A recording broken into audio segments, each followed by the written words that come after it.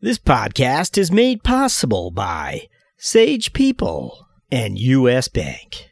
Hello, this is Fawn Lee, CFO of MicroStrategy, and you are listening to the CFO Thought Leader Podcast. This is episode 459. And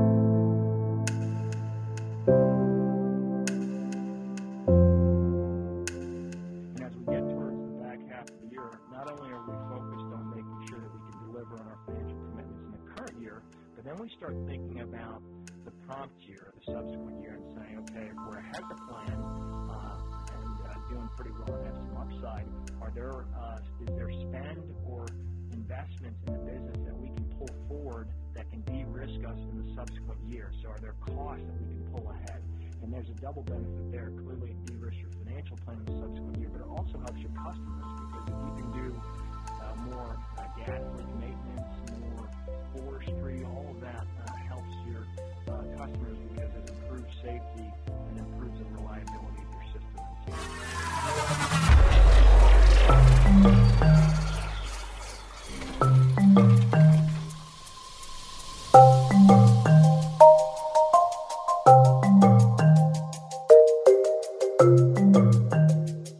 From Middle Market Media, this is CFO Thought Leader, where we speak to finance leaders about driving change within their organizations. Hi, it's Jack Sweeney. On today's show, we speak to CFO Rejji Hayes of CMS Energy, Michigan's largest electric and natural gas utility, serving nearly 7 million Michigan residents. Meanwhile, CMS's power generation ambitions today reach into several different states. We spoke to Rejji near the end of 2018 when he revealed how monitoring and mitigating risk remains a central mission for the energy giant's finance function. Our talk with Rejji Hayes begins after these words from our sponsor.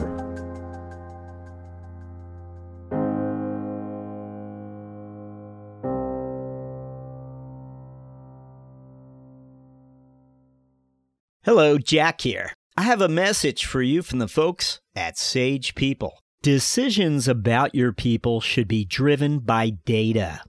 But is your HR department still using spreadsheets to keep track of your people? It's time to move to cloud. Understand what makes your employees tick. Know your best performers or determine absence trends, all with a cloud HR and people system. Sage People empowers organizations to respond quickly and easily to changing priorities in today's shifting world of work. It means you can make sure your workforce is able to adapt while staying connected and engaged wherever they are. Discover how to get instant insights at your fingertips. Visit us today at sageintech.com/sage-people.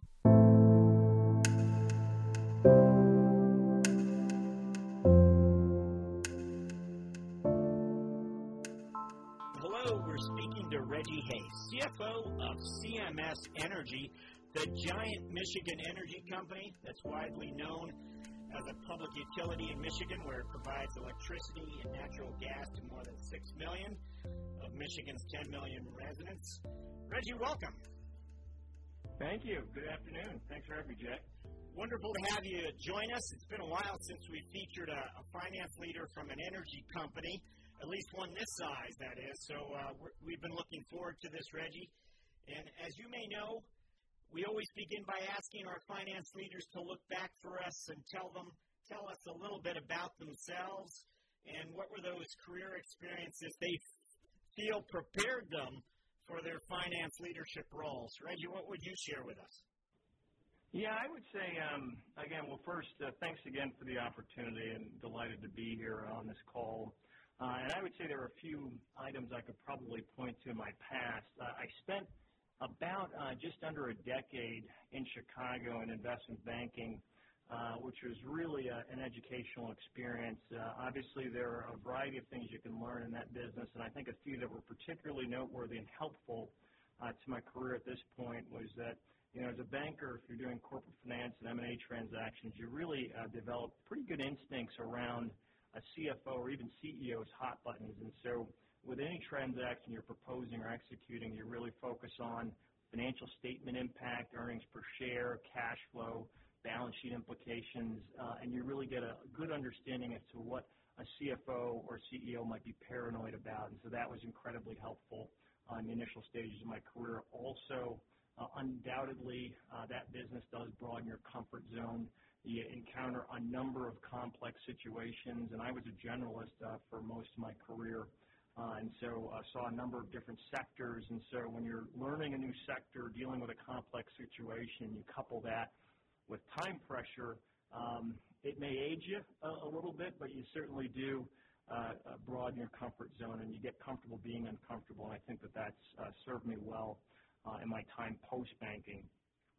So I would say certainly that is one. And I think the other thing you get out of banking is that you can go to business school and get a good education around, I'll say, corporate finance and valuation theory, but until you kind of work in the real world and see that in practice and how corporations actually really think through value creation, how they convince, as fiduciaries, the board as well as the investment community why transactions make sense, that is really where you can very significantly deepen your knowledge of corporate finance and valuation theory. So it was good to see that applied in the real world. I would say another milestone was just leaving banking and then just transitioning to the corporate side of the world. And so I moved from investment banking to a company called Exelon, a very large power and energy company in Chicago in 2009. And so that was my first taste of leaving services, because prior to banking I was a consultant and working within a corporation. I think there are a number of benefits of that experience. And so first, just seeing the inner workings of a corporation, how decisions are made, so the interplay between all the functions, be they finance, legal, accounting, operations, engineering, and just seeing how those functions collaborate to make decisions, I think was incredibly helpful. When I joined Exelon, they were in the throes of a hostile transaction, and so I kind of stepped in from day one. Because of my skill set as a banker, I got a chance to really get involved pretty early on, but there were certainly things I had to learn in terms of how to coordinate and collaborate with other functions, and so it was a very good educational experience, really from day one. I think another benefit of that corporate experience, both at Exelon and also ITC, where I worked after Exelon as a CFO, you certainly develop a level of expertise, both about the function which you're in and also about a sector once you work for a corporation. And so really get into the weeds there, and you learn very quickly the harsh reality that you live with all of the decisions. It's not like you move from transaction to transaction as a banker, but when you work within a company, you intend to be there for a long time, in which case every decision you make, you have to know the nitty-gritty details and be able to explain to the board or any constituent why you made the decisions you made. And so it really allows you to get a good level of expertise on really every function within a company if you have any exposure to it. So I thought that was an invaluable experience. And I'd say lastly, also that opportunity, both again at Exelon and ITC and now currently at CMS, has allowed me to really refine my communication skills. And so the difference between, I'd say working in banking versus working at a corporation is that in an investment bank, your audience will generally be limited to the investment community, in most cases C-level executives and boards. But obviously if you work at a public company, you're going to have a number of different constituents to whom you have to speak. And so that includes customers, employees, regulators, internal, I'll say peers who work across functions. And you're going to have to tailor the message because you'll have varying levels of sophistication and just knowledge about what you're communicating. And so it really forces you to make sure that you are tailoring the message to the audience and you're explaining things in a way in which everyone can understand it, because you are going to have a knowledge discrepancy. And so I'd say those are some of the major milestones that have been helpful for where I am today. And then lastly, just once I became CFO at ITC and currently in this role here at CMS, there's certainly a unique experience in being any C-level executive. So your first earnings call, the opportunity to lead large teams, and just the accountability that goes with roles like that. that has certainly, I think, prepared me well. And so in my second CFO opportunity, I'd certainly think that those prior experiences, banking, work at Exelon and ITC, and then also serving as CFO for ITC have been invaluable experiences.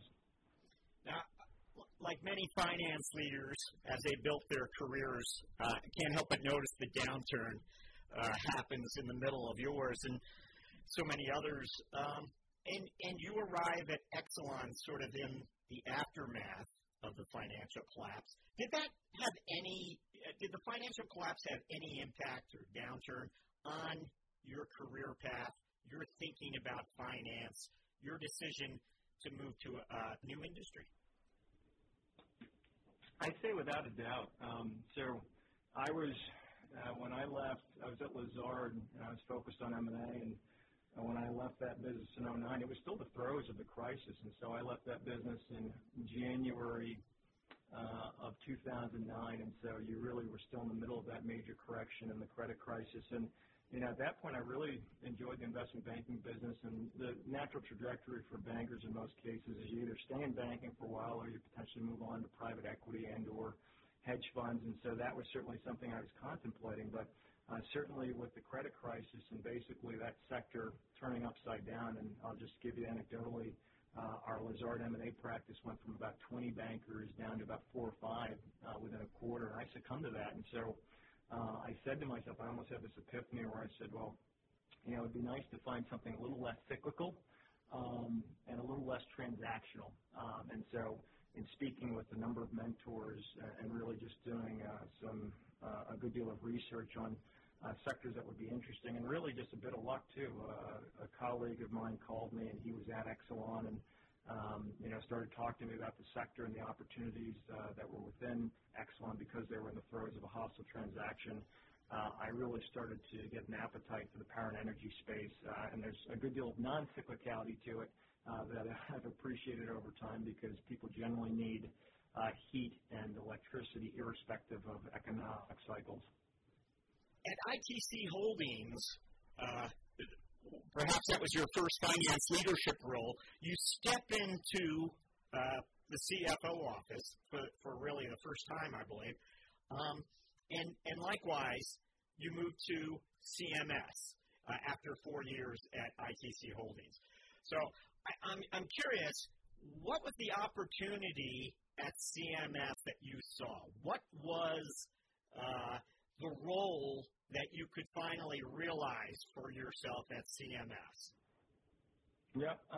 Well, let me just offer a little bit of clarity on the ITC role. So when I joined ITC in February 2012, I actually joined as treasurer, and so I didn't initially become CFO. And it's interesting, I joined as treasurer and had kind of this 5-year plan because the guy who hired me, the CFO, was an excellent executive, and I just assumed he'd either become the CEO or maybe in 5 to 10 years get poached, and there could be an opportunity. And so my goal was to just serve as perhaps his apprentice, learn as much as possible, learn the business, and hopefully at some point be ready. And again, it was about a 5 to 10 year plan, and he ended up getting poached in about 2.5 years. So I got a battlefield promotion, and again, to this day, feel very fortunate that the board and the senior team had confidence in me stepping into the role. And so I was in that role for about 2.5 years, and that role concluded with our sale to Fortis Inc., a large power and energy company based in Newfoundland. And so I led the strategic review in the 2015 timeframe. We sold the business I'll say we signed in February of 16 and then got it closed in late 2016. And around that time frame, the CMS opportunity started to materialize because they were in the throes of succession planning. And so the opportunity came around, and so I wasn't, I'll say, actively looking, but this opportunity seemed attractive. They were, again, looking for a natural successor to their CFO who was retiring. And what was attractive to me about the CMS opportunity is I obviously thought it was a hell of a company. They had done well, I think, a decade and a half of consistent industry-leading sector growth, and they had just wonderful total shareholder returns. So the investment community viewed them very highly. The company had wonderful, I'll say, customer-oriented nature about it, strong workforce, and just seemed to have a very, I'll say, constructive environment.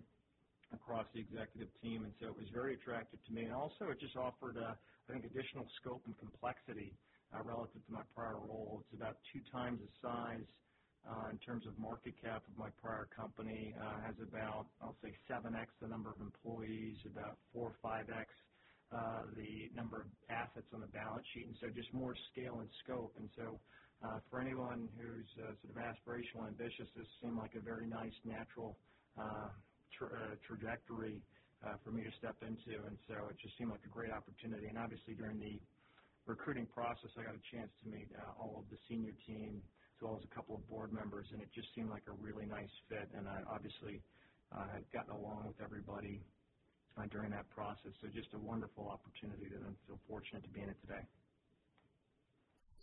I'm trying to understand your day-to-day. What are the numbers that you're constantly keeping track of? What would you tell us? What's always top of mind for you? Yeah, I would say, well, there's no substitute for the financial performance of the business. I mean, we have delivered, as I mentioned, for the last 15 years, consistent industry-leading performance, and certainly as CFO, I do feel responsible for making sure that we continue on that path. And so I look at a few metrics, I'll say on a periodic basis and quite frequently, that allow me to have good visibility on the performance of the business. And so on a daily basis, usually towards the back end of each month, I get visibility in our margins across our electric and gas business. And so it's simplistically sales less our operating expenses, and that gives me good visibility on a daily basis as to how the business is performing. And we're in the time of the year now where we're trying to deliver on our 2018 financial objectives and obviously meet our earnings per share guidance. And so I look at the margins, see how they're trending. Weather, as you may know, has a pretty material impact on our business. Obviously, when it's really warm during the summer and spring and early fall, you can see those meters spin quite a bit. People turn on air conditioners quite at high levels, and that drives power consumption, which drives sales. And so that's obviously helpful to our performance. And in the winter, when you have those meters spinning because people are turning on those heating systems, that's also helpful. And so in addition to our margins, which are driven by, again, sales and operating expenses, I also look at weather forecasts quite frequently. And so generally have a good idea as to what's coming down the pike in terms of weather. We get pretty good and fairly accurate 10 to 15-day forecasts, and we look at that both for the gas and the electric business, and that does give us some visibility on how the top line's performing. So I look at that as well. And then to get a consolidated point of view, the other schedule I always have on my person is what I call, or what we call, our risk and opportunity schedule. And so as I look at the margins across gas and electric, what we also try to do is just try to anticipate all the ways in which the sky could fall. And so we have just a laundry list of risks. So whether it's weather, and we look at, say, 15-year average and our 3 worst years in that 15-year period and what happened and how that impacted our earnings per share, and we say, okay, well, what could the effect be now that we're just 1 month left in the year? What's the implication of that? We look at adverse regulatory outcomes and what the implications of that could be, as well as a number of other downside cases. And as we track those risks throughout the year, we try to make sure that we have identified enough, I'll say, risk mitigating opportunities to offset those risks. And so I have a schedule that shows our risks and opportunities that I look at, I'll say, more than every other hour. I'll just put it to you that way. And we're always thinking about ways in which we can mitigate future risks. And as we get towards the back half of the year, not only are we focused on making sure that we can deliver on our financial commitments in the current year, but then we start thinking about the prompt year or the subsequent year and saying, okay, if we're ahead of the plan and doing pretty well and have some upside, is there spend or investments in the business that we can pull forward that can de-risk us in the subsequent year? So are there costs that we can pull ahead? And there's a double benefit there. Clearly, it de-risks your financial plan in the subsequent year, but it also helps your customers, because if you can do more gas leak maintenance, more forestry, all of that helps your customers because it improves safety and improves the reliability of your system. And so those are a few metrics that I look at quite religiously. You used the phrase risk mitigating opportunity a few times. Can you give, what would a risk mitigating opportunity be, for example? Yeah, so there are sort of, I'll say, shorter lead time risk mitigating opportunities, and then there are longer lead time risk mitigating opportunities. I'd say from a longer lead time perspective, there's economic development, and so every year we try to find ways in which we can, influence our commercial and industrial customers to either increase their power consumption, what we would call load in our sector, and so there are a few ways to do that. You can have let's say, a large industrial customer increase the facilities that they have in your service territory or open a new plant, or have other customers or prospective industrial customers move into your service territory. And so, for an example, when an Amazon HQ2, when they start thinking about where they might locate, we certainly work very closely with municipalities and state legislators to see how we can help the legislators and others make the service territory more attractive and making sure we have competitive rates of power. And so we work very closely. Now, that's not going to be the key decision-making factor for, say, an Amazon or somebody like that, but it's certainly an input.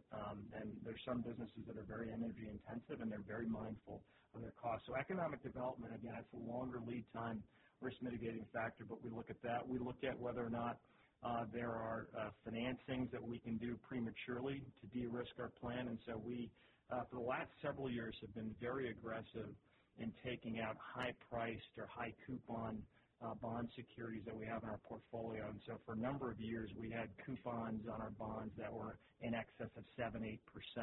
And obviously, in this financing environment, you can do much better than that. And so we would look to actively pre-fund debt maturities to take a lot of cost out of our system. And so those are things that we do. And then also, what we also try to look at is whether or not we can go and file a regulatory proceeding to increase our rates if we have capital investments or operating spend that we need to seek recovery on. So those are all things that we can do to mitigate some of the pending risks that we foresee over the course of the year, and that obviously helps us meet our financial objectives in the current year and beyond. Some of what you illustrated for us in terms of, weather forecasting as well as other areas, it sort of underscore how sophisticated energy companies have been for a while in terms of accruing data related to outside circumstances, where other industries are just beginning to get excited sort of about new sources of data that they're trying to tap in and measure opportunities. Am I overstating that? It seems to me that energy companies have really led the way in terms of measuring risk and just because of the weather, frankly, in some respects. Or am I oversimplifying this? Well, I don't want to speak for the whole sector, but I can speak to at least what I've seen here in my 18 months with CMS, and I do think the company does a very good job really doing a few things. Again, planning conservatively, and so, again, we are never paranoid enough, and so when it comes to financial planning, we really try to look at all of the ways in which the sky can fall and make sure when we're thinking through our plan for weather, for example. Again, we look at a 15-year average. That's a lot of data. And we look at the 3 worst years within that period, the 3 best years, and really try to make sure that we can react to any scenario. We also, again, look at suboptimal regulatory outcomes because we have a number of proceedings that we file on an annual basis, and those can impact our revenues in a pretty material way. And then we look at storms. That's another source of variability in our business that we track. And so every year we have a budgeted amount for how much service restoration we'll do in the event there's a storm.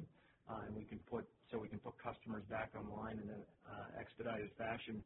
But over the last couple of years, we've had storms in excess of what we budgeted for, and so that introduces risk. And so going back to my initial comments, we really try to take all of those vagaries into account and make sure we've got enough risk mitigation in place. And I would be remiss if I didn't also mention that the other risk mitigating opportunities we look at are clearly cost savings opportunities within the year. And so we're always looking at ways in which we can reduce costs. I did mention opportunities in the balance sheet.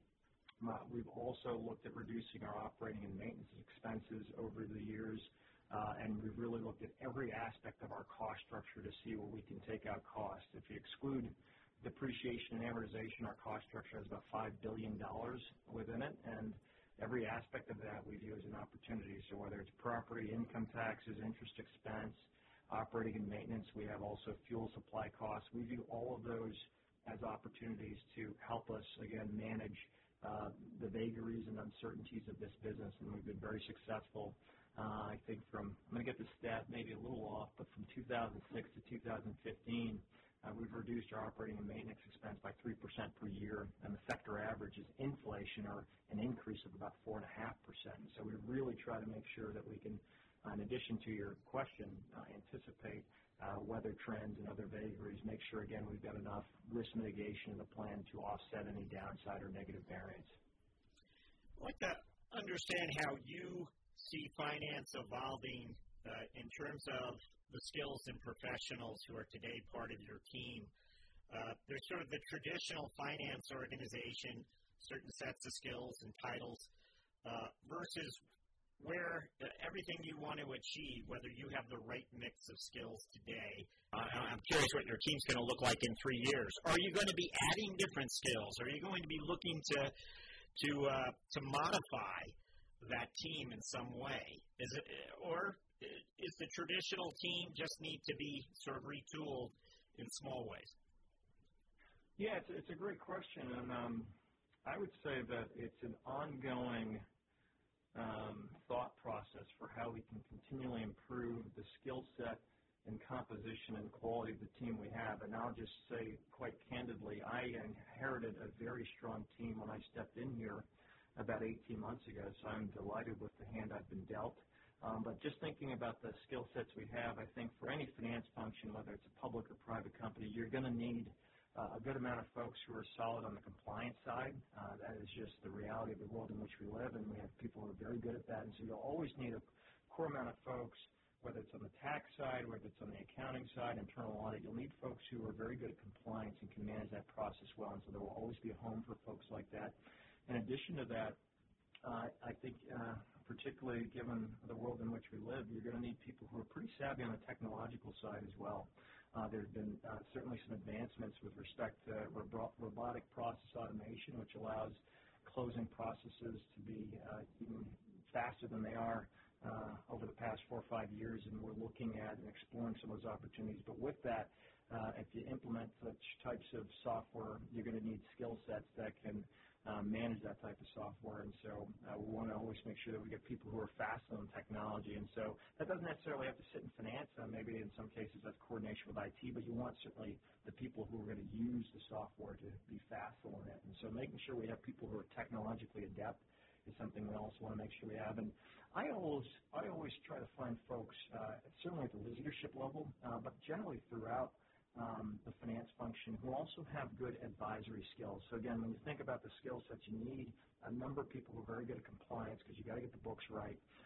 You also need people who are technologically savvy, and I also think you need people who have good advisory skills, because I think as you look at the evolution of the CFO role or any finance role, where you can add tremendous value, those folks who can provide significant input around resource allocation, strategic business decisions, and making sure that senior team or C-level executives understand the financial implications of decisions and how the investment community and other key stakeholders will react to those decisions. So having people who have good, I'll say, finance knowledge and just good advisory skills are another skill set that I'm looking to build out. And then lastly, I would submit I will always be a proponent of diversity and inclusion, and always want to make sure that the team continues to have a team that really has, I'll say, a broad skill set and broad knowledge base, whether that's functionally, ethnically,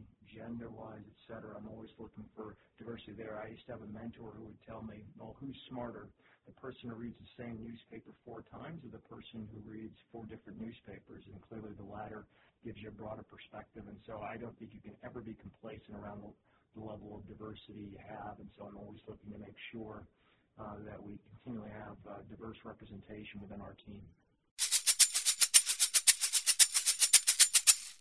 We'll be back with CFO Rejji Hayes after these words from our sponsor. Technology adoption, business partnership, strategic direction, resource optimization, and honestly, scalability, right? We are past the point in business of throwing people to solve problems. Like, let's take a 5-second pause and RIP to that business strategy, right? You can't just throw people to solve problems anymore. Hi, I'm Rowan Tonkin, your host at Being Planful. You just heard from Chris Ortega, a recent guest on the show. If you want to hear from guests like Chris talking about today's trends for tomorrow's FP&A leaders, you can subscribe at beingplanful.com or wherever you get your podcasts. The business landscape is changing quickly. As the pressure to manage expenses efficiently and strategically increases, you need solutions that not only help drive down costs and improve efficiencies, but meet the changing needs of your business. At U.S. Bank, we can help.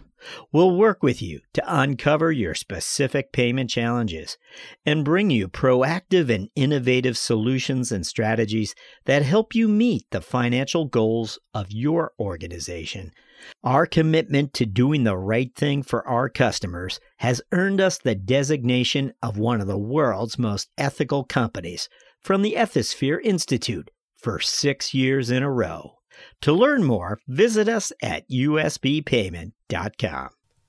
I want to ask you our standard question here, which is for a finance strategic moment, and this is where your lines of sight into the organization, either at CMS or earlier in your career, allowed you to identify a risk or an opportunity that was pursued or identified, and you were able to either change course, pursue an opportunity, whatever it might have been. When I ask for a finance strategic moment, does anything come to mind? I'm going to err on the side of humility and say, in my 18 months here so far, I can't think of any material opportunities or situations, but what I can offer up is that what I've always tried to do wherever I've gone, and this is really a guiding principle of mine, is that I don't think there's any substitute for transparency. And so wherever I've gone, I've tried to make sure that the financial performance of the business is broadly disseminated. Now, obviously, you can't provide quarterly information around EPS too broadly within the employee base, but when it comes to reporting to the senior management team, the executive team, the broader employee base, trying to provide as much information as possible so people can understand the context, the key drivers of the financial performance, and also most importantly, how the work that they do contribute to the financial performance, because that gets people to buy in to the financial performance of the business and have real interest in how the business is performing. And so a few examples of that are at the senior team level. I think it's not unique to offer monthly reporting to senior teams or executives. Every company does that. But what I've done, at least in my 2 CFO opportunities, I've really tried to dig into the reports that are currently provided and try to see if there's any additional granularity we can provide without making the content exhaustive. And so really trying to highlight key salient points and give as much context and transparency as possible to the executives, particularly those who are on the operating side of the business and engineering side of the business, because the more knowledge they have on the key drivers of financial performance, the better decisions they can make and the more prudent resource allocation decisions they can make, particularly as you go through the course of a year. What I also try to do, and this is more for the broader employee base, is at both ITC and CMS, I've done quarterly earnings calls. So after the formal earnings call that we have with the investment community, I'll do a video where I offer up maybe 10 to 15 minutes about just some of the key, I'll say, salient points around the quarter, and really try to provide some context for the broader employee base as to how the work that they're doing has impacted our financials. So, for example, on our Q3 call, we highlighted the fact that the business was ahead of budget and plan 9 months into the year, and so we had some upside, and as a result of that, we were executing pull aheads. And so this goes back to my point around de-risking subsequent years, and so we're pulling ahead expected initiatives and costs from 2019 into 2018 to de-risk our plan and basically reduce costs in advance of stepping into 2019. And so the employees throughout the company are impacted by that because they do the work. And so giving them some context on how the work that they're doing impacts the financials and helps us de-risk future plans. I think they found that quite helpful. And so I did that both in my prior life at ITC, and we've just started instituting that at CMS, and I think that's been appreciated. Another thing we've done, and this is a bit more, I'll say at the program manager or officer or field supervisor level, is we just implemented a software reporting tool that allows, at least for select functions, the ability to get real-time unit cost reporting so that within a month, a program manager can understand how efficiently their specific business unit or function is performing, and it allows them, more importantly, the ability to pivot in the event they're not being as productive as they'd like, or if there's some sort of gap between their productivity expectations. And so we implemented that over the course of this year. We still have some enhancements we need to make, but I think that has been very well received. And it's, again, we implemented the first half of this year and still making tweaks to it, but the program managers and our field supervisors have found great utility and value in it since we put it in place. And, again, it allows them to make intra-month decisions and get real-time data. And the benefit of that, I mean, obviously you only close your books at month end, but if you can get unit cost information at a minimum, you can tell, again, whether you're winning or losing over the course of a month. Excellent. Great examples. Thank you. Those are wonderful. And they speak to a lot that's happening, I think, in other finance functions as well. That's great. I want to move to our mentoring round, where I'm going to ask you several quick questions intended to inspire and inform future finance leaders. We want to know what's exciting you now about business and finance. What is it that's really energizing you? Yeah, and I don't want to sound too dorky here, but I think there's quite a bit that's taken place over the last several months that just offers just continuous dynamism in the function itself, and I think also within our sector. And so within finance, again, technological advancements around robotic process automation, I think, again, that's going to lead to cost savings and efficiencies and really streamlined closing processes, and we've started to implement that across select functions within our organization. I think that is obviously creating opportunities, and that's quite exciting. And then we've had pieces of legislation that have led to a lot of opportunities as well as challenges, candidly, but are interesting all the same. So tax reform being enacted at the end of 2017, and given the timing as well, really right at the end as you're trying to close the books for 2017, that created quite a bit of, I'll say, angst within the organization. But, like everything else, we had tried to anticipate how the legislation was going to come out, and obviously, like we always do, we tried to first identify the risks and make sure we had enough risk mitigation to offset those risks, and actually it ended up being a net positive for our business. And so again, it still continues to evolve. There were some regs that came out earlier this week that we're still digesting, and so that's led to obviously a bit of dynamism and excitement. And then within our sector, there clearly are some advancements around renewable power. It continues to get cheaper, and that's going to create opportunities, particularly as utilities think about their power generation capacity and ways in which they can serve customers who have increasing demand for renewable power. So I'd say there's quite a bit that's exciting on the regulatory, technological, and finance front, and it's keeping us busy. What do you wish someone had told you at the start of your CFO career? And this question is really intended that first time you had all that leadership responsibility, the first time you stepped into a CFO role. What comes to mind when I say, what do you wish you knew then that you know now? Yeah, I would say there are two items. I'd say one, you probably can't be paranoid enough in this role. You have to constantly think about risks and risk management, risk mitigation, risk tolerance, and so you really can't be too sure about the financial performance or operational performance of the business because the sky can fall in many ways. And so just making sure you're anticipating downside risk and managing those. And there'll be places where you can't manage everything. And so just making sure you understand your risk tolerance as well as how you might mitigate risks you can't live with. And so I don't think you can be paranoid enough. The other one, and this is a bit more flippant, but you really shouldn't get too emotional over the stock price. I used to look at it constantly, particularly when I was in my first CFO role, and would take it personally if the stock traded off, particularly if it did so on a market-adjusted basis where you take out the sector performance. And so I had more than one senior executive CEO say, look, try to just focus on the day-to-day. Don't get too emotional with the stock because, obviously Mr. Market can be irrational at times. And at the end of the day, if you're focused on long-term execution, long-term value creation, eventually the market will catch up. We want to discover a little bit about yourself here, a little more personal nature.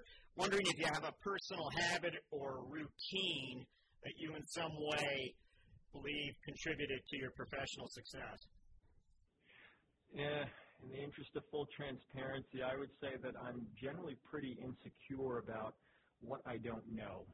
And as a result of that, I basically read everything I can get my hands on, which has been helpful because it's basically fueled a pretty high level of intellectual curiosity, and it's allowed me to climb curves pretty quickly because, I was a banker for several years, as I mentioned, so I was a generalist and covered a bunch of sectors during my time. I always had to get up to speed on a new sector, and then when I stepped into power and energy, that was the one sector I didn't cover as a banker, and so there was plenty of curve to climb, and wherever I've gone, whether it was Exelon, ITC, now CMS, there are always new things to learn, and so I have this inherent insecurity about what I don't know, and so try to spend as much time as I can learning, and it's not just reading, it's spending time with colleagues. I was just on a tour today of one of our service centers in Jackson, and so, yeah, I am just perpetually insecure about what I don't know, and that's been helpful. Is there a book you'd recommend to aspiring finance leaders? Yeah, I would say I'm biased, of course, towards the power and energy sector, and so I would point folks to Conspiracy of Fools by Kirk Eichenwald.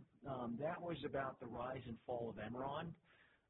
And so it's a pretty meaty read, but he writes in a way a lot like Michael Lewis, where it's very digestible, even though there's a lot of complicated situations that he highlights. And it really does do a couple of things. It gives you a nice primer on the power and energy sector, but also, I think more importantly, the dangers of weak controls, poor risk management, misaligned incentives, you name it. It's basically the antithesis of Built to Last by James Collins, which is another good one, but I view it as equally informative. So that's what I'd recommend. Okay, we're up to our final question, where we get to ask you to look forward finally. What are your priorities when it comes to being a finance leader over the next 12 months? Yeah, so I'd say I break that up into two ways. I'd say there's kind of near term and longer term, and it's all over the next 12 months. But in the near term, obviously, we're stepping into December, and so we're focused on meeting our financial objectives for the calendar year. So very focused on making sure, again, with the risks that remain over the course of the year, that we have enough risk mitigation to manage those risks and mitigate them. Obviously, it's that time of year, too, when we're thinking about the budget for 2019, and we do a rolling 5-year plan. And so this is a period of time where CFOs become a lot less popular across the organization because you have to exhibit discipline, and there are finite resources, and so at times you have to be the party of no. So very focused on that in the near term. And I'll say just a longer term and just ongoing things is, again, I can't learn enough about the operational side of this business. Like I said, CMS has more scale and scope than my prior company, and so I spend as much time as I can out in the field with our operators trying to learn the business. And then continuing to work with the senior team on our long-term strategy. So we do a rolling 5-year plan, but we also spend time looking out years 6 to 10 and trying to think through, okay, are there disruptive or emerging technologies coming around? Can we mitigate those? Are there opportunities we should take on? And those are all the things that we try to think about collectively. And then, again, this is ongoing, just continuing to mold the finance culture within CMS. I think like I said, I've been dealt a very good hand. It's a wonderful team, but there are always things we can do to continuously improve. And I mentioned the composition and diversity and inclusion, and always making sure that we've got the right skill sets and perspectives within the company. So those are all things I'm kind of focused on over the next 12 months or so. Rejji Hayes, thank you for joining us on CFO Thought Leader. Jack, thanks so much for your time.